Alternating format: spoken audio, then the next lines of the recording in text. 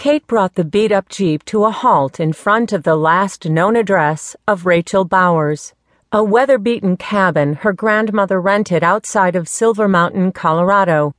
Kate had spent the last 1,200 miles fighting morning sickness almost every waking moment, and the throbbing pain left over from the accident had been her constant traveling companion.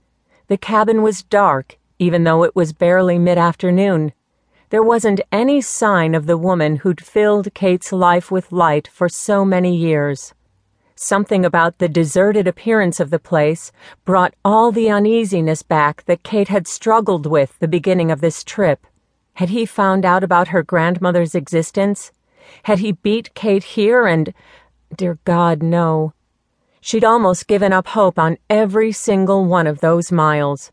The promise of seeing her grandmother again was the only thing that kept her going. She got out of the Jeep and walked the half-dozen steps up to the cabin's door. Not a single sign of life inside, and no evidence that anyone had been for quite some time. She knocked several times, but there was no answer. Rachel had told her once that the owner of the cabin, a man by the name of Matt Stevens, lived just a few miles up the mountainside. "Grandma, where are you, Grandma? I need you so much." Rachel talked about Matt as if he were a friend. If she drove up the mountain and asked the property owner where Rachel had gone, what would he know? Suddenly, she was afraid of what might be.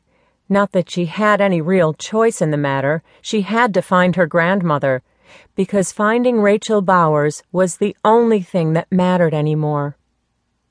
This was Rachel Bowers' granddaughter? Matt found it hard to believe the woman sitting before him now was in any way related to the woman he'd grown to love, or that she had no idea her grandmother had passed away weeks earlier. How could he be the one responsible for telling her about Rachel's passing? Unexpectedly, his heart went out to her. Rachel was a rare breed of human, the type of woman who truly cared about those closest to her. And he'd grown close to Rachel, even though his only connection to her was the tiny cabin sitting at the edge of his property she'd rented a few years earlier.